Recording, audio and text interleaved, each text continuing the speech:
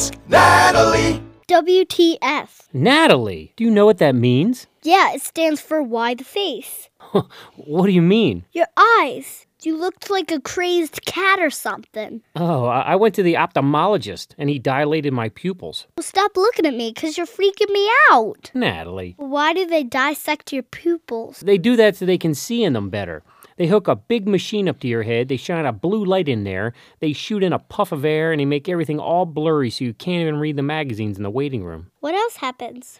Well, you have to read numbers and then take a math quiz. Math quiz? Yeah, the doctor goes, 1 or 2? And you go, 2. And he goes, 2 or 3? And you go, 3. And he goes, 4 or 7? And it goes on and on and on. What's the purpose of that? I'm not sure, but I think it has something to do with my health care plan. Oh, so what was the verdict? Do you have glaucoma? No. Double vision? No. Cataracts? No. Macular degeneration? No. Retinal detachment? No. Ocular migraines? No. What was the problem?